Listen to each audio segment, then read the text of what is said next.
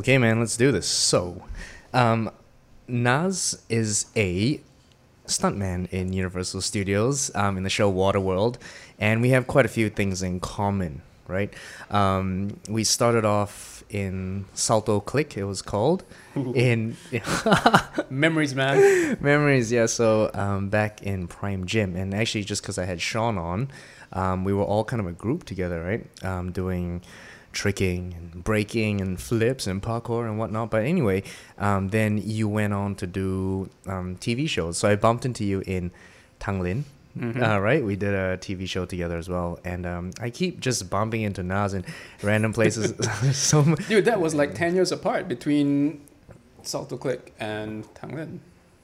That was, yeah, it was It was about 10 years apart. it's quite a long time. So after keeping bumping into Nazri Ing, I was like, hey, you know what? Since we just keep bumping into each other, we might as well be friends. Yeah, after 10 years, that might as well be friends. After 10 years. So that basically, that's how I met my very good buddy Nazri. And yes, I thought it'd be cool to have you on and just chat with you about life in general, man. And I guess we can start off by how you even went from tricking in the gym to like Tanglin and somehow in the middle end up in Universal Studios Waterworld stunt team. So I believe the Waterworld stunt team is called Action Horizon. That's right. That's the company. Okay. Yeah. And how did they scout you, or how did you find them? Okay. Well, I mean, if I'm going to start at the beginning, then it started from Tanglin when we were working together Okay. on Tanglin. Do you remember Spencer? I do. Yeah. Spencer was already at Waterworld. He was a sage at Waterworld. That's right.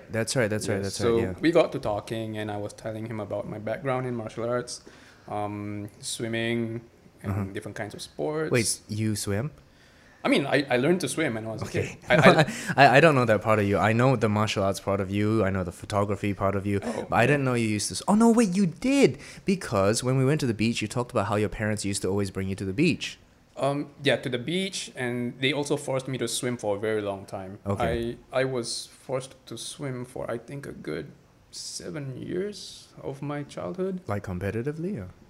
Not necessarily competitively, but they wanted me to get like the gold star certification. Ah, the life-saving And- thing. yeah, exactly. Oh, so you two know how to take your pants off and make a float out of it. Yeah, which is actually quite underrated. I mean, as a kid, you would think that's stupid, right? But now as an adult, when you think about it, that's actually pretty damn useful. That's right, because they'll make you wear pajamas and hop in the pool and swim, right? And tie And then, knots on your sleeves and That's right. and blow air.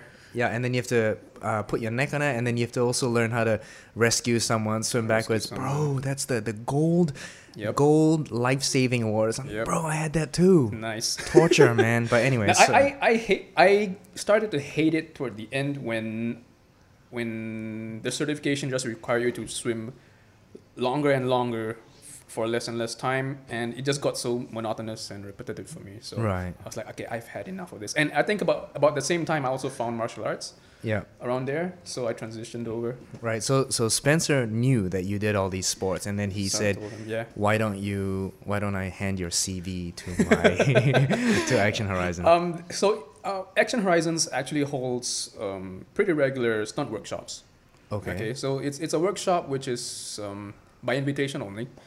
You come in, they hold a workshop, and they teach you some basic things about how stunt action works. Mm-hmm. You know, movements, choreography, acting, Mm-hmm. things like that. And they also do use that as a place to look for new talent. Oh, Yeah. that's smart. And where was this? In Prime? No more Prime Gym. At Prime. Oh, at Prime Gym. When I went, it was held at Prime. Oh, okay. So it came full circle for me, like Mm-hmm. because we were working together on Tanglin, right? That's and, right. And we met at Prime, We did. and Spencer sent me back to Prime Okay. to go for a stunt workshop held Okay. by Action Horizons, Okay. Wow. and So it's Action Horizons with an S. Yes. It's plural. Oh, Action Yeah. Horizons. Okay. And are they like? I always had this impression that they were an Aussie company. Am I right? No, they do have an Aussie presence. Okay. They are actually internationally present. With their base in the U.S. Are they the same guys that do Universal, Florida and Japan? Yep. Oh, they do all the water worlds. Yes. Oh, okay. They do. Okay. Cool. And one of the owners is Aussie. Mm-hmm. So yeah, that's Right. So he got you in, and I guess the stunt guys. Wait, so the guys teaching these. I mean, they're not giving free lessons. They're kind of training themselves as well, right? It's kind of like rehearsal for them, or Not really, because the stunt workshop truly is just an entry level workshop. It's not something. Right. It's not something where we teach high level things, Right. like high level flips, fire burns, and things like that. Because we don't. Okay. Firstly, it's expensive. Okay. Okay, and They teach you how to react to a punch, things Yeah. like that, how to fall correctly, how to fall, break, fall, do your Right. basic rolls, how to throw a punch safely, Okay. keep your distance, Mhm. how to a bit of acting, and Okay. things like that, which on themselves are actually pretty useful, pretty Mhm. practical skills, especially for actors. Right, right. And we do get quite a few actors, a few graduate students from acting schools. LaSalle. Yeah, from LaSalle. Oh, for real? Yeah, Okay, yeah, okay. from LaSalle, Oh, cool. from NAFA and stuff like that. Okay, so then how through that they scout you and they go, okay, Nas knows how to throw a punch. He knows how to pretend like he got punched in the face. Yeah, and exactly. then So they and got then- me back a couple more times, Okay. and they just so happened to be looking for just one more cast member. Okay. And Oh wow, only one Only space. one. Ah, look at you, there lucky, was lucky. yeah, so I was Oh, very, lucky very, boy. very fortunate because the timing came together perfectly. Because, I mean, imagine the chances that they would have a slot open in the first place is actually pretty small because, as you can imagine, being a stuntman is an awesome job. Yes. Not Oh, many- I would imagine. Yeah, not too many people leave. Yeah. And so one person left and they had an opening, and just nice, Spencer got me to come in for a stunt workshop. Mhm. And also, I mean, just because I made it doesn't mean they would like me Right. necessarily for the job. So Of course they would, because you're charming and you're a nice guy. I'll buy you a drink later. Yeah. Okay, thanks, bro. Yeah, it sounds good. Yeah, man, and because, well, okay, let's talk about Waterworld, right? So I Yeah. have a lot of questions Of course from you do. Waterworld, coming from the other side of the world. And why I say that, because when I was working at Universal Studios, I was in a place called New York Street, Mhm. where I was breakdancing in the corner for loose change. No, I wasn't. No. It was a performance called the Rockefeller Show, and I was there for about 2.5 years. And if I were to rate the shows in Mhm. Universal Studios, I would say number 1, Rockefellers. Of course. I would say number 2. No, I would say tied for number 1, Waterworld. Okay. Oh, put it this way, I think it's undeniable that Waterworld is the best or one of the best shows in the park. It should be. For the amount of effort and money you guys spend, it better Exactly. be. Exactly. Yeah. It should be. And you guys have like what, 2 shows a day, 3 shows a day? On the off peak, we have about 2 to 3 shows a day. Okay. And Once we hit the peak periods, we go 4 or 5 shows, sometimes 6 if we have like buyouts and stuff. okay, and so like I mean, when it comes to being a Rockefeller, right? So we had like five V-boys on set every time, Mhm. and we would have a track, right? Mhm. Track 1, track 2, track 3. Then Yep. you'd have swings, Mhm. and so does that work with you guys as well? Not in Waterworld? necessarily. No, we don't have set teams in that sense. We just Okay. have our cast, and we are scheduled and rostered as the department sees fit. Like Okay. we don't have a set teammate or partner Right. in that How sense. how was the okay, might be a bit of an edgy question, but Yeah. you know, because these days they have these like what's it called, like race neutral casting and all this, but I Mhm. think we all kind of know through the years Mhm. the Helen, the lady. Yes. See, I watched the show. Yeah. Helen is always is generally a white girl with usually blonde. If I'm not wrong. I mean, Brunette- they some do brunettes? get brunettes and even redheads, I think. Redheads. Oh, I okay. think- I mean, I've not seen a redhead locally. But it's a white girl. Yeah, It's a definitely, white girl, for and then sure. and the mariner is always a white guy, Yeah. right? Yeah. And so I wonder, like, how open are they these days? Like, do you get like, I mean, can you become mariner, the mariner? As it stands right now, If I you don't really think want to so. push it, bro, Me? could you be Helen? For me, I mean, it wouldn't make sense for me because I'm pretty short, Okay, and it just doesn't look good, right. you know. And I mean, it's not just about the race. You also have to remember that it's marketing as well. It is because they want to make it look like the film, right? Exactly. So Right. as much as people want to talk about how it's not necessarily race neutral or there's a bias towards it, but well, the content was originally white hero and Yeah. white damsel, so Yeah, that's true. it's fair enough. No, that's true. I mean, like, Yeah. I guess if you were to watch, well, actually, This is a tricky one for me because I mean, even in casting, right? I've always been like, hey, even as an Asian person, if I can play this particular role, why can't I be that, right? Yeah. But then, right? I don't know, man. It's a tricky one. It's a very, very touchy topic right now. Like, I think, I mean, the more touchy it is, the more we should talk about it. That's and true. I don't see anything wrong with saying that it serves its marketing purpose. Yeah. To have people of the same race previously playing the same thing. It's like, for example, if they were to have I mean, I think right now it's pretty controversial in Hollywood, but let's say we did like a show about Shanghai Noon or something, something. Let's say Rush Hour, for example, and they did the Rush Hour show in. Hey, it sounds like we're in Family Mart, yeah, in Japan. Let's say you do the Rush Hour show and you do it in Universal Studios Singapore. You expect to see Rush Hour. You expect to see an Asian guy and a black guy. Exactly. And if you see two white guys or two Latino guys inside, you're kind of like. Exactly. Wait a minute, the movie like a bit different like that. Correct. Yeah, right. Yeah. So and the thing is, can it work? Of course, if you really get the right cast, you get the right writing, can it work? Sure. Yeah. But is that what people are expecting? Not necessarily. That's true. Like, I mean, if I was gonna be an impersonator of Louis C.K., for example, as a white comedian, probably won't be the best idea because I won't be the best impersonator. It doesn't mean that you cannot do a particular task. You're incapable of doing the task. You can do the task, but for this, right? Anyway, okay. So off the more political topics. So a bit of juicy. Not even juicy secrets, a bit of trivia, right? So Sure. when I know little bits of things about Waterworld, I'm like, oh yes, I know some secrets of Waterworld.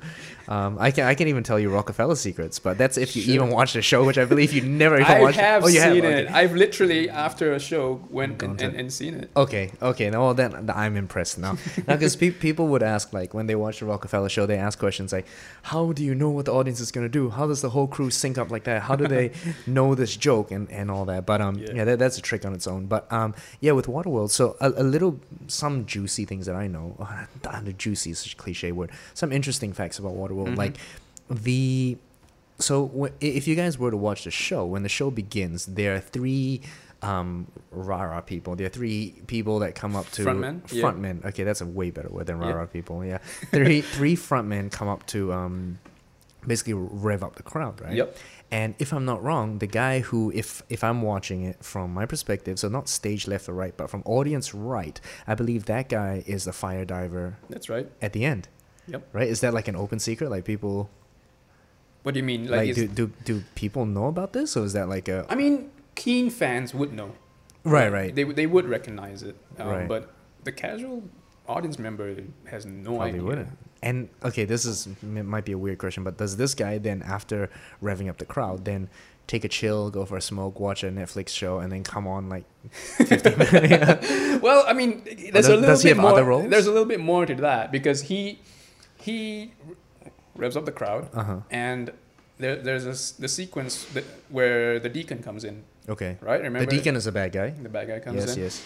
He comes in, rides his boat around the peninsula, and does his shooting of everyone, taking over the peninsula. Right. And the fire diver is one of those who dies, and he does take a dive. Right. So he does a kind of a shorter dive. Right. The drilling, right? Yeah. Yeah. No, that's okay. Just keep going. Okay. It's fine. So he does take a fall, and he does take a dive, and after that, he does have to prepare for the fire dive. Oh wait. So after working the crowd, after crowd work, he has another dive and then the fire dive. Yeah. Huh. What's his second dive? Where does he do his second? Where does he do his first dive? The first dive is when he gets killed by the deacon. Oh, so he's one of those guys, like one of those guard people. Yeah. Ah. He's one of the ATOLers. All three of the frontmen are ATOLers. Oh, I see. And okay, and then you are the guy on the left. I've been the middle guy and I've been the guy on the left. Ah. I'm both of them actually. So those are your two roles in the show. Yeah, I'm the sage and the repeller. The sage. No, I have three roles. I'm the sage, repeller, and Helen. Lackey. Oh, and Lackey. Okay. I'm too pretty for it. Okay. Right. Okay. And so I guess people that watch this Waterworld performance, I think many people go away with the same question, which is once they go into the water, what happens to them, right? They dive in and then they just disappear. Yeah, I mean, we just look for a new cast. That's why they have stunt workshops all the time. That's right. Clearly, right? Yeah. Then they just write them off and don't need to pay this guy this month. Yeah. Yeah. So what actually happens once they dive under? Once they dive under, they all have their own designated swim outs. So Okay. they dive, and it goes pretty deep, depending on how Like how high 5 the meters dive kind of deep, or I mean, the water. yeah. In some parts, the water is as deep as 7 to 8 meters, and in some parts, it's about 5 meters. Huh. Okay. Yeah, so Okay. that's a lot of room to dive. Right. But having said that, because you're not just diving doing nothing, I mean, you're not just prepping for a dive, you're also in character acting, doing some stuff before you take that dive. So you're Right. but normally by the time you hit the water, you're really out of breath. So you do have to have a good breath. You have to swim. You have to take that dive, find the direction of the swim out, Okay. get to the swim out, and then get out. Right. Gosh, the drilling. That's fine. So after you go. Actually, you guys don't know this, but the Waterworld show is happening behind us as we as we speak, and that's just one of the Machine scenes. guns in the background. That's right. Just wait for the shotgun. So after you dive down, you kind of there's I guess it's like a hidden pocket, Yep. right, where you swim. But they don't like prepare extra oxygen. It's not that fancy. You just come out and then You just come out and you just breathe air. yeah, breathe Good old air. breathe regular Classic. air, right? And Air light. and when you're a stuntman, like what is the most, I don't know, challenging part, or what are the bits that you're like, hey, this is what I need to watch out for or be careful about during the show? Ooh, the most challenging part? Yeah. I would say the most challenging part of any stunt or action endeavor will always be safety. Safety. Uh-huh. Because it's very easy to overlook. Yeah, because I mean, if it's anything like doing the Rockefeller show, we don't usually get injured doing flips. We get injured walking from point A to point B. It's all the simple moves that you take for granted. My point exactly. Right. You have no idea how many people have gotten injured just from climbing ladders, sliding down the slide pole. Yeah. Simple stuff. Yeah, that you take for granted, Taking, right? yeah, taking a run and then slipping because the floor is wet Yeah. and slipping and falling. Yeah, those actually take quite a bit. And that's on Right. top of your own equipment stuff like the rappels, the fire burns. Are you in charge of checking your own equipment?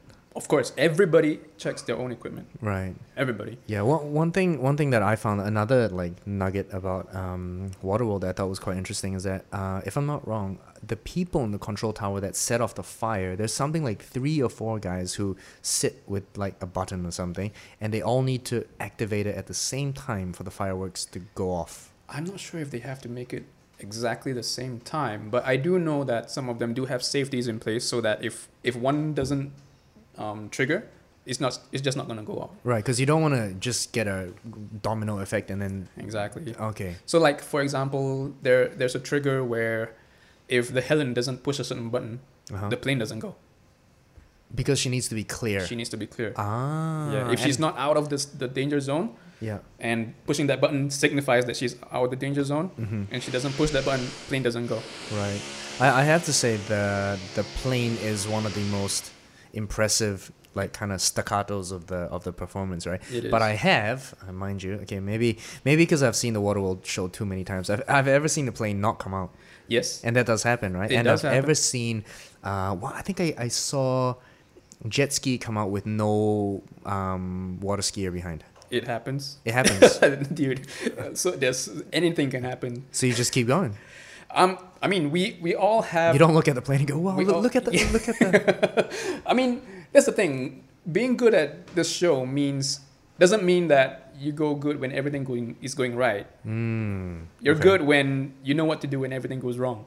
Fair point. You get what I'm Fair saying? point, That's fair point. I mean, I think that's the same with being a professional in any industry. Mm-hmm. So for us, we do have to prepare for certain things to happen or not happen, Mm-hmm.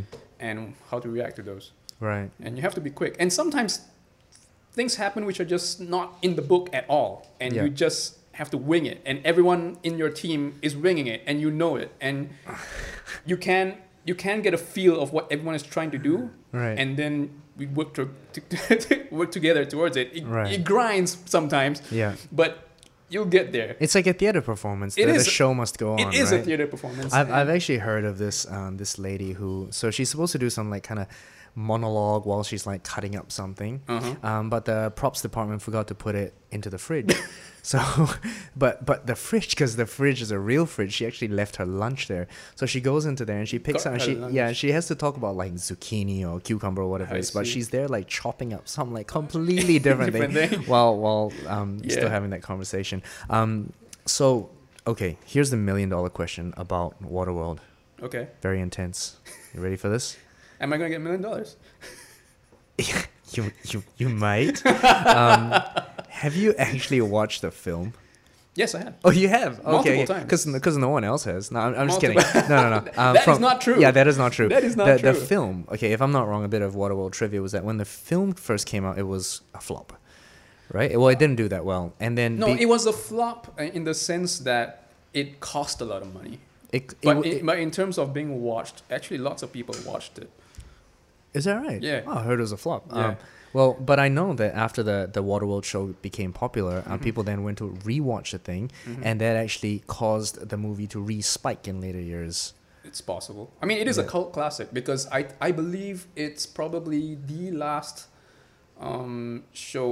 last movie where they actually shot everything for real out in the water. Huh? Is that right? Look, I'm looking at it now. The budget is 172, so $175 million. Yep. And box office is 264 million, and I believe that is till this day. Yep. For a movie to do successfully, the fact that I've been to film school, it needs to do about 4 times of the budget, right? So for them to cover it, it still might take some time. It will. Yeah. But yeah, it's actually a Kevin Costner movie, Yep. right? I did watch it. In fact, I watched it on VHS. Oh, did you? Yeah, when I was a lot younger, I watched it. I think I had it in LD. Like my parents had LD. the laser disc Yeah. and the projector and stuff like 1995 that. Yeah, Waterworld. $100 million in $1990.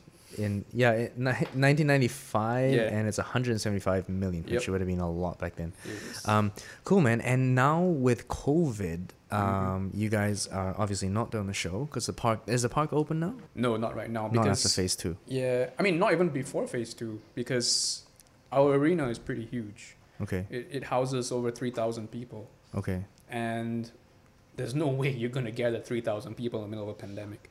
I mean, it's sitting next to each other, Right. and especially not in an atmosphere where they can get wet and where they're screaming at each other. Yeah. It's just not gonna happen. So, but right now you're still part of USS, as in you're still on the payroll. Yep. Okay. But you recently started, so this is interesting. Not only are you a stuntman, you also prepare breakfast for secondary school kids. Not just breakfast. Lunch. A bit Lunch of as well. Breakfast and lunch. Recess together with my wife. Okay, and Yeah, that's very in- nice. In a secondary school. That's very nice because Latifah always had a dream of opening a tuck shop. I mean, not a tuck shop necessarily. She's always been interested in like food and beverages, And the business, and she was thinking of something to transition out because she's currently teaching, right? Right. And she wants something to transition out of teaching. So Nazri and Latifah also run a child, what's it called, like an after school care kind of you program. can, I mean, just say that she's probably a tutor from home. She's a tutor. Okay. Yeah, from okay. home, basically. Right. And she told you every day that was her dream until it became your dream too. Not really. Yeah. So how did that come about? You just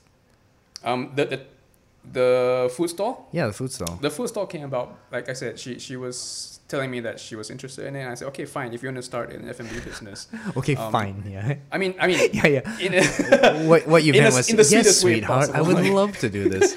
Okay, and then because I mean, any business is not going to be cheap to start off, and particularly not in F&B, especially if you do not have the experience. And I told her like probably the lowest rung for you to get your feet wet would probably be like a food stall in a school. I mean, so come up with the capital and serve some customers, see if you can take the heat. yeah, You know, quite literally, I should take. the heat. literally. Yeah. Yeah. And also the pressure, the hours. Yeah, it's like you have to wake up at what, 3 a.m. Exactly. So Yeah, she right. has to be at the school at 6:30 in the morning. I don't get it, man. How you guys juggle this and then you have I don't- your baby boy is how old's Roshan now? He's He's over 2. He's under 3 right now. He'll Okay. be 3 in August. And this is, if you, man, if you guys ever get to meet this kid, possibly one of the most amazing kids I've ever seen. Because he's like 2. I was walking with him. I was holding his hand, and then so as I think Nazri, Latifa, Leland, and I went for a meal. We went for ramen, and then I was just holding hands with the son, walking, and then I saw an excavator, and then I go, "Hey Roshan, what color is that?" And I expected him to just say like red or orange, like any of those would have impressed me. And he said something like 2 red excavators. I was like, what?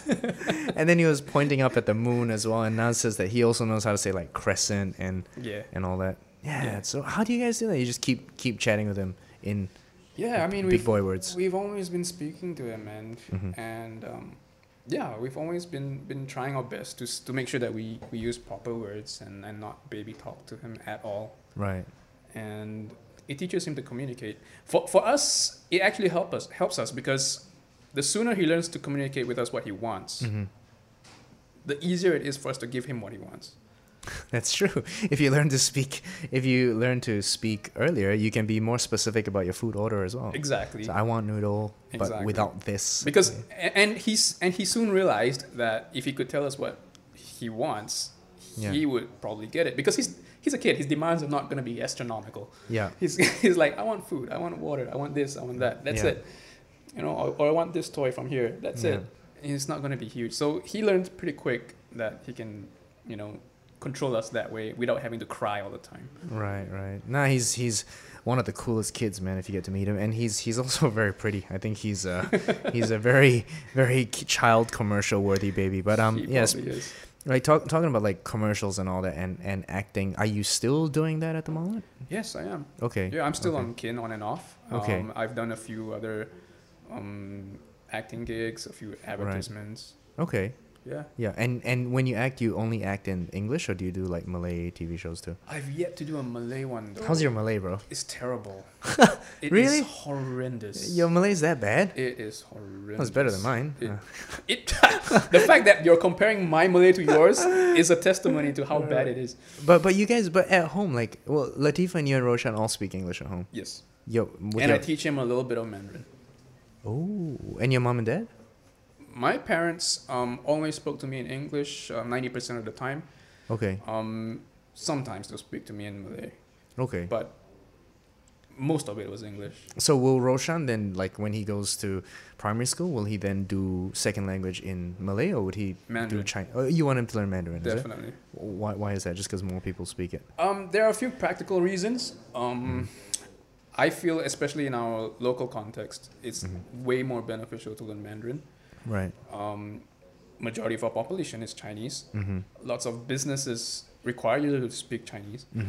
And not only that, the other practical point too is it's easier for us to teach in Mandarin now and then Malay later, as compared to teaching him Malay now and then try Mandarin to get later. him. Yeah, that's right. Because Malay is Latinized. You recognize the alphabets. It's you can phonetic. You can recognize the sounds and things like that. Mandarin is nothing like that. You can look at a word and have no idea what it sounds like. Yes, because Malay is phonetic, right? So I think from my understanding of Chinese, because I did that in university, there are only 2 languages in the world that are done in the. I forgot the term for it. There are 2 types of languages, right? One is phonetic, so you basically you see alphabets, you pronounce it, you make a sound, and that sound then means that thing. Right? K, a, and car together becomes car, right? Yep. Whereas with Chinese, when you draw a picture of a car, it's literally a picture of a car, right? And the two forms of language that are in that way are hieroglyphics and Mandarin. Yes. Oh, sorry, hieroglyphics and Chinese. Chinese, but in Singapore, it's spoken. We speak the dialect, which is Mandarin. That's right. But no, that's a really good point, man. I think like even in Japanese, right? Like because kanji is a lot more difficult because it's like Mandarin, or like Chinese, it's pictures. But when it comes to hiragana and katakana, it's also phonetic, and it makes things easier. And I think Malay, if you know how to read English alphabets, you can put together and actually make the sound of a Malay word. Yes. It's just that you probably don't know what it means. You might not know what it means, but that's very easy to find out. At least you can say the words. Right, right. I wonder, like, because your parents, like, if your parents wanted to speak to Roshan, they'd just speak to him in English, is it? Yes. Oh, okay, Yep. okay. Yeah. Anyway, we were talking about like the stunt scene, right? What is your, how do I say this? What do you think that Singapore TV shows or the Singaporean film scene will open up to more jobs for stuntmen? Like, are there already enough jobs for stuntmen? Is it something sustainable? For stuntmen locally right now, I don't see how anyone could be like a full-time stuntman. It would be very, very tough. And Unless you're Yang Guang. I mean, that's how tough it is, isn't Yeah, it? If you yeah. can only name one person, Yeah, it just goes to show how difficult it is. that's right. Yeah. You get what I'm saying? Mhm. And yeah, and rumor is he wants to move on, and he's training new people who I know as well. They're my friends as well. Mm-hmm. But once again, like, how big does that pool grow? Yeah. You know?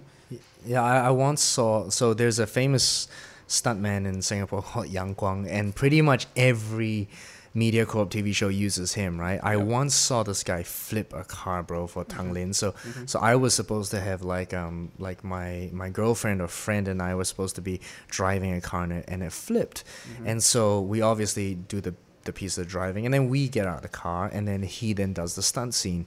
And like, I don't know if I've told you this story before, but this guy basically, he just takes in like a few bars, right, to strengthen the structure of the car, of the top of the car. What makeshift roll bars? Yeah, so they basically, yeah, he puts bars, right, that Yeah, are like, yeah. if you guys can imagine, like when you don't have, like, let's say you open your closet and you need to hang your clothes, but you don't have a bar. Yeah, You take like a, those rods and stuff. that's right, that you kind of like twist until Yes. they fit. He just gets a few of those. He fits them into the car so that the car doesn't just collapse. Yep. He then puts on a helmet, hops in the thing, drives the car back, and then I'm like, is this guy for real? And oh, sorry, mind you, before that, he puts a wooden ramp. He hides a wooden ramp behind the car, and he goes, okay. And then he stands up. He like prays to 4 directions. He gets in the car, takes the car. He revs it like full speed, comes up, flips the car a few times, and then I'm like, the guy must be dead. So he comes out. He comes out of the car, he pops open the car, and then he goes to the production team and goes, tape, I need tape. And I'm going, why? Mhm. Would you know why he needs tape? I have I was no like, idea. you're gonna fix the windows now. I What are you have gonna do? no idea. So actually, what he did was he took the gaffer tape and he was taping it on himself because he was full of glass bits. Yeah. I So then see. he was like kind of using gaffer tape to To rip out all the. Yeah, I and get yeah, you. this guy, man, he's mind blowing. I could That's- go on That's for like so ghetto. for a whole episode, a whole podcast episode about this guy Yang Guang. I ever That's so did a ghetto. Chinese drama where I had to get hit by a car, right? Mhm. So, me being me, I was like, yeah, I'll do the stunt by myself. So they hooked, course. they hooked me onto a cable and they said, okay, what's gonna happen is you're gonna run, and then these guys, the stunt guy's gonna pull onto you, and then you're gonna fall into a mat, and then after that we're gonna then drive the car in, and we're gonna match cut, right? We're gonna Okay. put the footage together. Sure. And I said, yep, okay, that sounds good. Let me give it a try. I did it a few times, and the director was like, no, this is completely rubbish. And then they're like, okay, get him out of the suit. And so they go, take off your clothes and give it to Yang Guang. Let's go, okay. So I Mhm. take my clothes off, give it to Yang Guang. He goes up to the guy in the van, tells him something in Cantonese. The guy backs the van up and he goes, okay, ready? They go, action. He runs out on the street and the van hits him Oh goodness. in like, and not like any crazy speed, but there's no trick to it. It just literally whacks him. He falls to the floor, and everyone on set thinks he's dead. Then he gets up, he dusts himself off, and he goes to the director like, "Oh, is that a good take?" Director goes, "Ah, no, I don't think that's good enough." Gets himself rammed by the van another like 3 times until he gets a shot. Wow. It's crazy, man. And then Insane. That's very Hong Kong. it's very Hong Kong style, right? Yes. In fact, I think I've told you this story before. I was like back in the day, right? This was many years ago, when I first got into entertainment. To make ends meet, I was an extra on a film set. Okay. So this film set was it was a movie with Wang Lihong, and I believe it was Zhang Ziyi, and it was shot in Singapore on the roof of, not on the roof, on the top floor of MBS, Wow. right where all the wooden bits are. So I remember what happened was these guys came in with long hair. I was like, yo, what the hell are these guys doing? These guys come in with long hair. They got a haircut, like the worst haircut, like a 5-minute haircut. Mm-hmm. And then they just like pissed off. And I was like, oh, okay, I don't know what these guys do.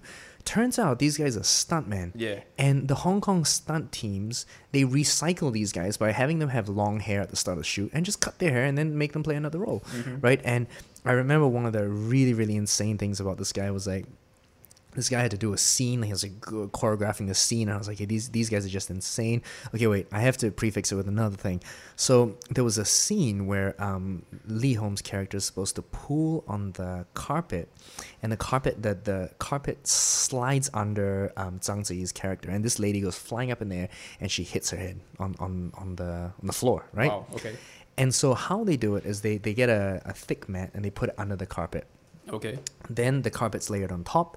The carpet on the ends are then chained up to a huge rope. So while this character, like the camera's filming the lady, and so when these 2 or 3 stunt guys like tug the carpet really, really hard, it slips from under and that lady falls down. Mm-hmm. So then the stunt coordinator guy's like, no, no good, no good. Let's do it again. Okay, so then they do it again, and then they're like, look, this looks too fake. They take up the carpet, they take away the mats, and they lay the carpet back down, and they just tell the lady, the stunt woman, do it again. So she stands on there. She's in, I don't remember if she's in heels. I have a feeling she was in heels. They tug the rug, right? Full speed. The carpet goes flying. She goes up in there, and her head makes this like dunk sound, like a thud. Dunk. And I was like, what? I think everyone was shocked. She stands up. She's like rubbing her head in pain. The guy, the stunt coordinator, looks at them all and he goes, okay. And they move on. That's very, like I said, that's very Hong Kong. It's so Hong Kong, man. It's but very Hong Kong. but the key point that I wanted to talk about here was that this guy, he then walked off to the stunt coordinator, walked off to the side. He picked up his jacket and threw it on his back. And when he turned around, guess what it said on the back of that jacket?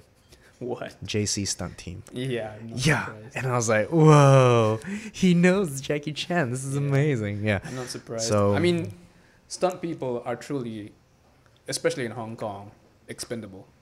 That's what Yeah. they're there for. That's right. It's That's like what they're there for. I even heard from the older. I think I heard this from Yang Guang that back in the day, like Hong Kong stuntmen used to like really fight. So they because people were fighting over the jobs, right? On the for the in the film industry. Sorry. So when they would have a gang fight, they would go, okay, for example, group number 1 from Action Horizons, group number two from Nasri and Friends. So then they would then face off, and in the fight scene when they're fighting for real. Oh my Yeah. goodness. Would they actually do that? Yeah, because I guess because the camera's rolling, you're technically screen fighting, and it's just part of the job. But you get to beat up your competitor and your That opponents. is So so sick. yeah, That so is that's so I think that's sick. a But bit. yeah, stuntman, I mean, way back then, also used to be legit martial artists, which is why Bruce Lee himself, his bodyguards were stuntmen. Huh. Okay. Yeah. And you are let's say a very avid martial arts nerd, geek, and fan, I guess. and practitioner at the same time. Yeah. And you started off with ninja. I don't want to get it wrong. Ninja Do, That's right. not ninjutsu. Ninjutsu and ninja Do is 2 different things. Yeah. there Are two different things. Yeah. Ninjutsu has its origins in Japan, Okay. as you know. Yep. Ninjado is pretty much an art which was created in the 70s. Okay. And it was basically just the brainchild of someone who wanted to mix different elements of martial arts from different arts. So Oh, is that right? Is that what it was? yes, So it's nothing to do with like smoke bombs and hiding no, and camouflage. no, it has nothing to do with any of that. Oh. That's why if you were to watch our classes back then, Mm-hmm. you would not be. It would be very normal for you to think it was like a karate class or a taekwondo class. Because Maxi does it too, right? Another actor friend of ours. Yep. Maxi does Ninja Do as well. Yep, he did it under a different school. Yeah. Right, but if I'm not wrong, in Singapore, Ninja Do was it's almost like MMA, right? Or it's not. I guess you would say that as far as classical martial arts go, it's about as close to an MMA as you can get. Right. Because we did have kicks, we did have punches, we did have grappling. We like standing grappling. We didn't have ground grappling. We had standing grappling. Like wrist locks. Yeah, and we have that kind of we stuff. have wrist locks, throws. Okay. I learned lots of break falls. Okay. We have flying kicks. We have, yeah. So sky's the limit, and Right. it was at a point where I was surprised at how much depth the art was offering in those different sectors. Like for example, I was a specialist in kicking, Mm-hmm. and there was a specific training regime for people who specialize in kicking, like shin conditioning, kick. That's kick control. right. You used to shin condition. Yes, exactly. You don't do it anymore because you're a father. No, I mean, yeah. There's no need for it, right? I'm not a fighter, so I don't Right. need to do that anymore. You're a lover now. Yep. No, that's right. Yeah, I've bro, always loved yeah, to fight. if you guys ever would look at, get to see Nas kick, spinning hook kick and roundhouse kicks, they are very, they're quite crazy. Yeah, they Yes. were, not anymore. It's still, like, can you still full split? I guess. You're close. You're close. Painfully. Right. I guess I could. I mean, I guess if you gave me a week to train, I'll get it all back or Right. something like that. But And- a week or two. Right. But after during ninja, during your time doing ninja though, you also did karate. Yes. You did a bit of different. No, not karate yet. You did santa as well. I did Santa as well. Okay, so the chronology was I did Ninjado first. Mm-hmm. I got This was what, 8 years old, 6 years old? I started at 11. Mhm. I would have loved to start it earlier, but my parents always thought that if I started learning martial arts, I'll be like fighting with my brother, Yeah. which was not completely untrue because we were already always fighting. So Right. to me, it was like it makes no difference whether I learn martial Now arts. you're or beating up your brother with correct technique. not.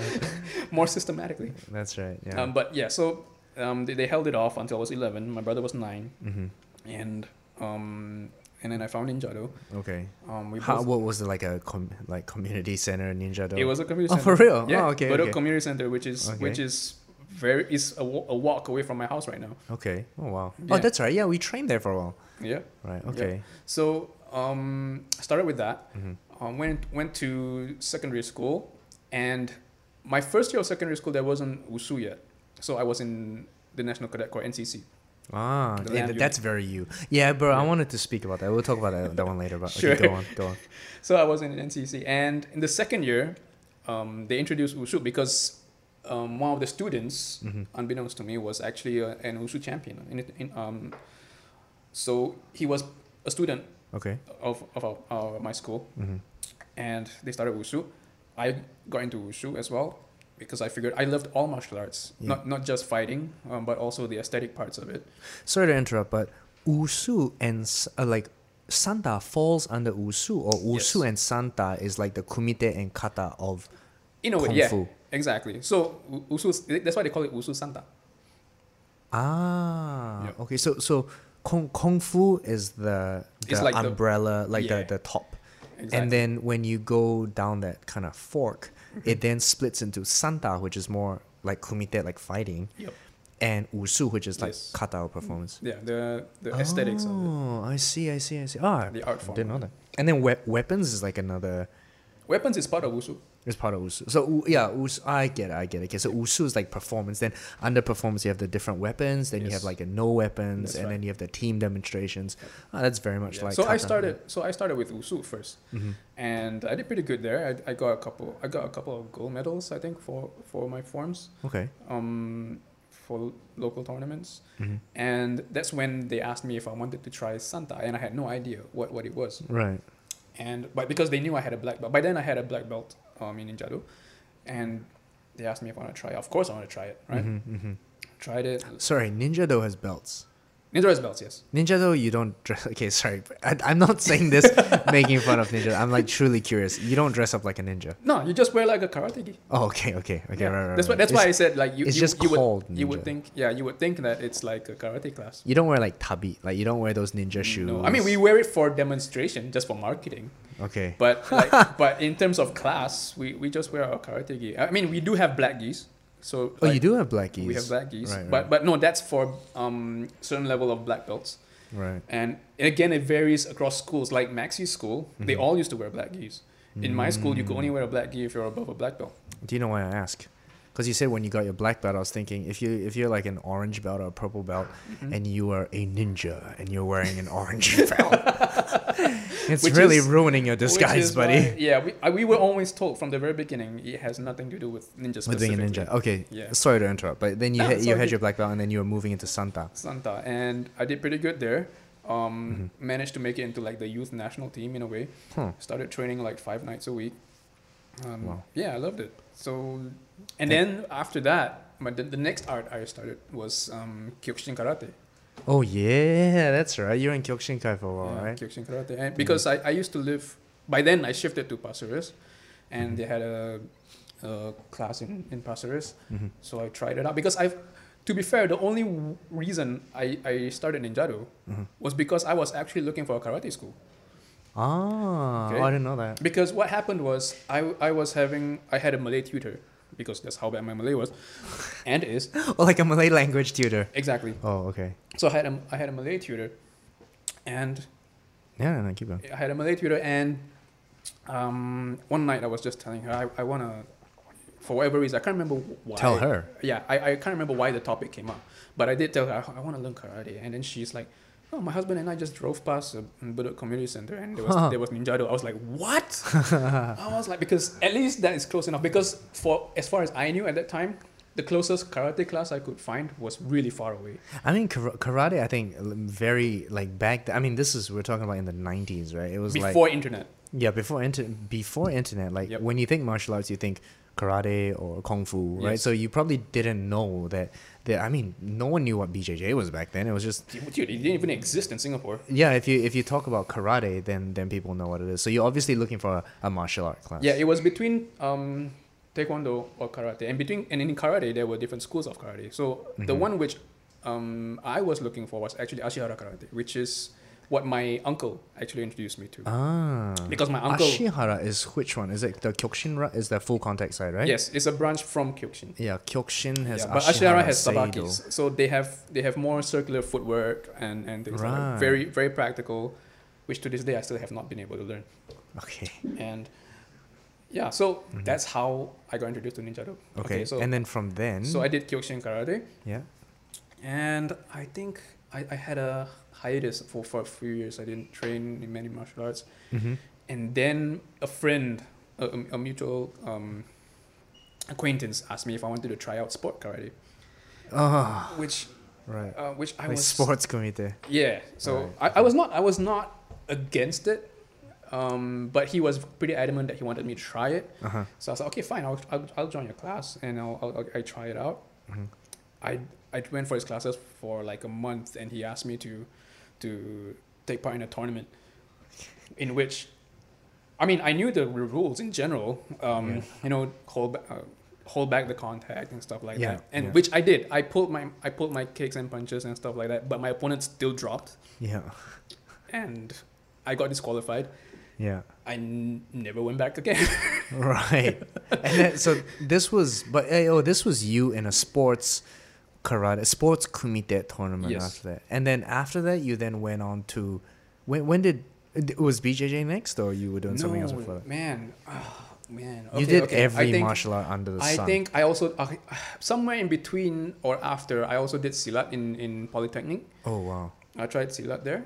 Yeah, Silat's interesting. Silat is a Yeah. more is a less known martial art, I would say, but I saw like it's the gaining popularity though. yeah, It's the very much scissors more takedown was like. popular. In fact, Bruce Lee knew about Silat back in the day. Dude, yeah, I mean, which Mm. art didn't Bruce Lee know about? He didn't know Tai Bo, I'll tell you He- that. For good reason. He didn't know box. What is it? Taibo. What's the box? Piloxing. He didn't know piloxing. goodness. Yeah. But okay, go on. Yeah. Yeah, not to badmouth piloxing. It's cool, but just saying. Yeah, Bruce Lee probably didn't know about piloxing. But anyway, go on. Yeah, so So I did silat. Okay.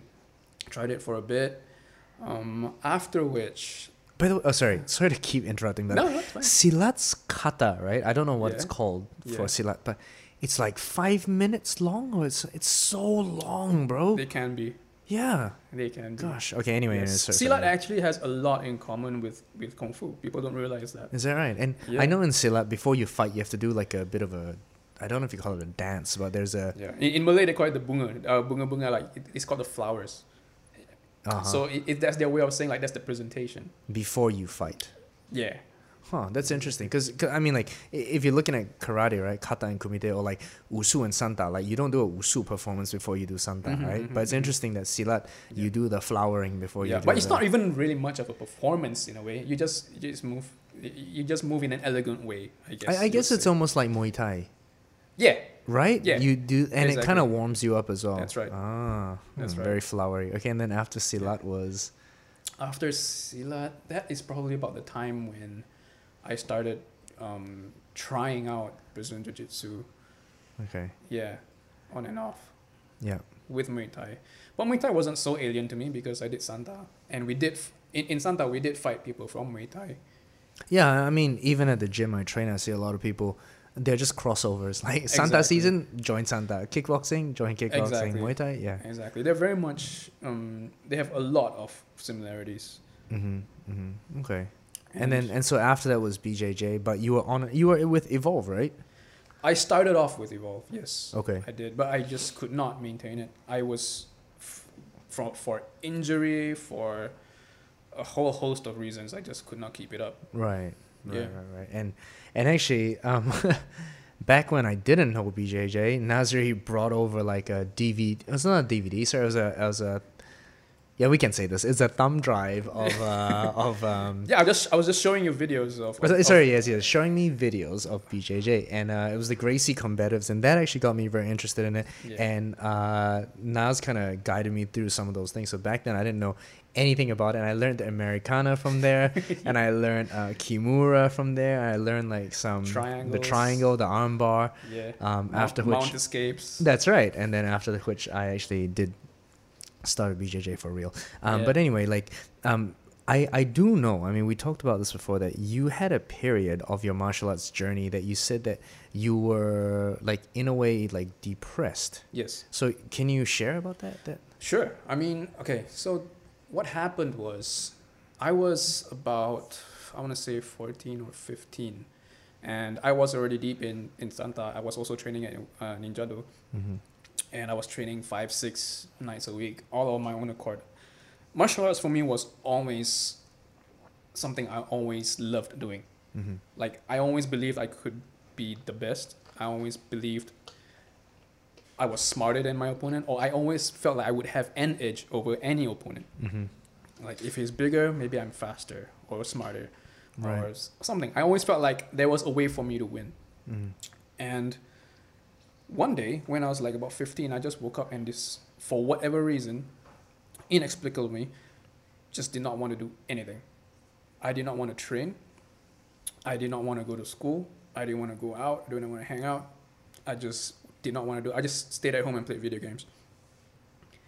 And it became obviously at 15 in Singapore, it's quite a problem because you have your secondary 3 examinations, then soon you have your O levels and stuff like that. And I just couldn't be bothered. I just felt like everything was just pointless. I didn't want to train. I used to be the kind of person who I would actually get angry if I was late to class. If something made me late to class, I would get very angry. Right. And Like you're very task orientated, not just that, I was just committed to training. discipline. I was there was a point, I would, for example, like kip-ups, right? Yeah. I wanted to learn them so bad that when I was taught them, Yeah. I would not eat any meal unless I could do 10 of them in a row Wow. without failing. That means like if I tried one and I Yeah. tried the second one and I dropped, Oh, you're number I would 9 have- and you fall. You do it again. do it again. Yeah. Yeah. Like yeah. start until you can do 10. That's the spirit. That's how much I loved it and how much I was obsessed with martial arts. But it's not like you lost the fight and you woke No, up no, upset. no, nothing. Just woke up one day like Just one day, I can't point to anything significant. that? Like till this day you don't know why. I still have no idea why. And it still lingers to this day. Like in a way, there's still that weight of all that. And of course, because of the examinations and all that, I didn't do well. Yada yada yada. It all has an accumulative snowball effect. Mm-hmm. And so for many years, I just fell out of training. I want to say I fell out for like a good 7 years from serious training. Huh. That's a long time. It's a long time, dude. But- It took a very long time for me to try and start to get my stuff together. But Yeah. I mean, all aspects of your life were just very dull for that long. It was terrible. I mean, I had a lot of I had a phase of like a lot of personal development Okay. where I was into self-help and things like that, Huh. which helped, Okay. which helped a lot. But it still didn't, for example, like completely cure me, quote Yeah, unquote, yeah. of that depression or of that thing. Mhm. I just didn't want to do anything. And Did you like ask for help? Did you tell your parents, or did well, you? nobody knew it was depression. Ah, you just thought you were Nobody lazy, or Yeah, they thought I was just dull. being rebellious, or they thought I was being lazy, or something like. I mean, to be fair, there were a couple of teachers who pulled me aside, gave me the chat and Yeah. stuff like that, and it worked for a while because I did not want to disappoint them. I was not a bad student, and I'm not, hopefully not stupid. Yeah. So You're definitely not, and you're a very disciplined person. Like okay, yeah, Naz. Of the many times I've met Naz, I don't believe you have been late once. yeah, Right? You're a very punctual person. You're a very regimental person. maybe. Very So yeah, and so- I know you take things seriously, whether it be photography or chess or whatever. You take every Yeah. Rubik's cube. Yeah, you take everything pretty serious. So I mean, I Yeah. focus. I focus. I Yeah. try to focus. But yeah, so I was not a bad student. yeah. I was not like causing trouble for the teachers or anything. I just wouldn't show up. Like when I showed up, like even in Polytechnic, I remember I was dropping out, and the teachers, the facilitators just could not believe it because they were like, your grades are excellent when you show up. Mm-hmm. Keyword being when you show up. Right. You know, and I just couldn't find it within me to even show. And it did not help that my school was on the other side of the planet. Right. Like my house was in Pasir Ris, and then my Polytechnic was in Woodlands, Okay. like deep in Pasir Ris and then in Woodlands. Right. So that did not help at all. But I mean, that's just an excuse, obviously. Mm-hmm. But yeah, I just emotionally and mentally just could not give a crap about it. And when did you then see the light at the end of the tunnel? When did it feel like you felt the sun begin to rise again the next day? Like, hey, things aren't that bad. Well, to be fair, I won't say that I feel like I'm even out of it 100% yet. Because it's something which, I mean, if you live with it for like 7 years, 8 years, 10 years, it's going to be a part of you. You know, it's going to be a part of you. It's killed a bit of your fire. But okay, I would say that, for example, when you had your fight, your tournament, your community tournament, Right. when I'm live at a fight, any martial arts event, I get excited. Right. I get very excited. I'm like, oh, I want to do it again, Yeah. kind of thing. Yeah. Yeah. But that's in the That moment. fire is still there. The spark is still there, and I still love it. So it's not completely gone, Right. I would say. It's just that now, at this stage in life, you have a lot more things to do rather than just train martial arts yeah. and study, right? Yeah. Yeah. You have to make a living. You have, bills to pay, stuff like that. Yeah. You have a kid to raise. Yeah. So what I do nowadays is basically just train around my son, train around Roshan, and hope he picks it up. Yeah. No, that's cool, man. Yeah, I realize even when we roll, I think you have quite a drive, and you Yeah. have this natural want to. I won't even say I want to win. A want to not lose. You're Yeah. very adamant in not losing, right? So Mhm. this fire of like Yeah. wanting to continue And solve the problem. and solve the problem. Yeah, Yeah. maybe that's the thing. You know, you always talk about Yeah. how you like chess, you know, you like Yeah. puzzles. Oh, by the way, we're like big escape room people. Naz, Sean, Aaron, and I are always going to I mean, I'm not crazy about it. You guys are crazy about it, but well, I I'll like tag escape along. Yeah, and but when we're actually in there, Nas is like, no, check out this piece of information. This is how you do this. This is how you do that. Yeah, in the moment when you get me yeah. there, if I'm there, I want to do it well. Yeah, that's true. That's true. Speaking of like, being very like doing things right, being on time and all this, like, and even this bag that's sitting on the table right now that belongs to you, I don't know if you call this a fanny pack or like but it's a very army type of pouch. It's just a pouch. Yeah. Yes, and you're always like, everywhere I see you, you're dressed like you're part of a special operations. That's unit. actually nothing to do with looking mil-spec or anything like that. It's simply just practical. It's just practical. That's what they all say. That's what all the military it just guys. happened because it's true. Yeah, it's because it just so happens that the materials it's made with and the construction makes it long lasting. And because I do so many sports and I barely go to like any formal events, right? It doesn't make any sense for me to get anything else. Yeah. So interestingly, like you were in NCC as well, right? Yeah. And you were I was a Boy Scout before that. Okay, and in NS you were a cop as well. And yes. I always asked you, like, why do you not, like, sign on? Or, like, why do you not do army or police? And interestingly, you said you tried and you just kept being rejected. No, I did not keep being rejected. I got rejected once. Oh, you got rejected once. Sorry, my bad. In the first place, for me to even attempt to sign on was quite an ordeal because, number one, I love... No, wait, you tried army too, though? No, I did not. Oh, you didn't try army? No. Oh, just tried to sign on police? Yeah, just police force. Ah. What happened was I got in the police force. I went into frontline policing. And I always loved policing. I loved the work. Mm-hmm. I love how it's meaningful work, and I loved that it made use of my skill sets, and my martial arts, mm-hmm. my sense of service, sense of community, and things like that. Mm-hmm. Always loved it. What I hated about it was its lifestyle of shift work and unpredictable hours away from, like, days away from family and things like that. Yeah, that's tricky. And which was very unhealthy. You could never like keep a schedule. If let's say for example, if I had to teach a martial arts class every week, I would not be able to do that because I would always be away half the time. Yeah. You get what I'm saying? Yeah. And you don't have a set schedule. It's just one of those jobs, right? You're on call. You have to... Exactly. Right.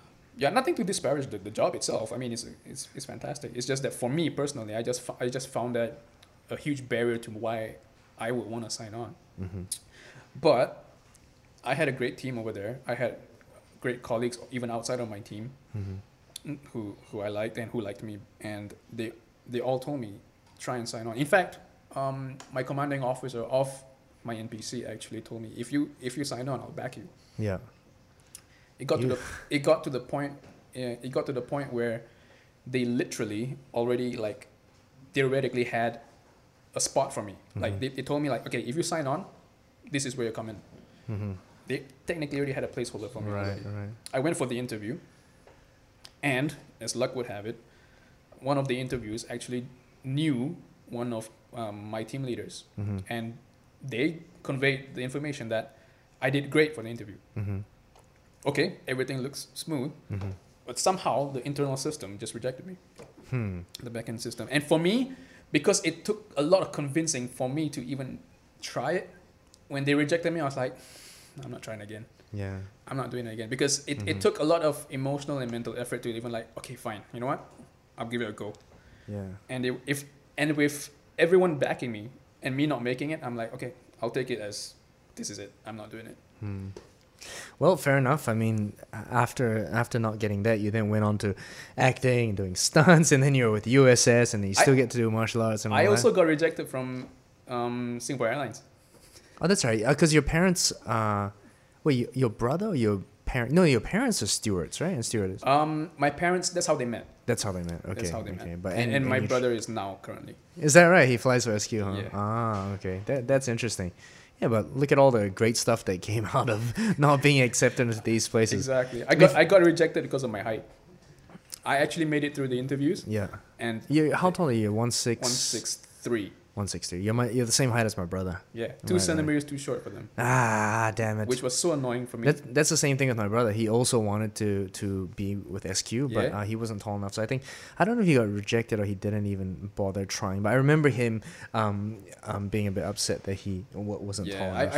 I was so bitter about that because I loved traveling. Yeah. I still do love traveling. Photography. Yeah. And martial arts. In the martial arts sense, traveling overseas will allow me to train with different gyms and things like Yeah. that.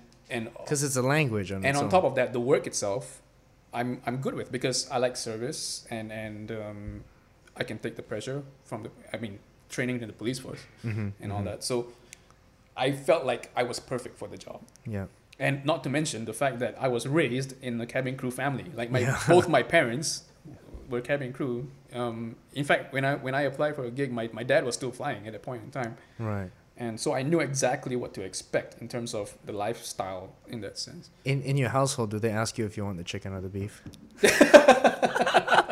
Sorry, man. I had to. Every mother does. Right.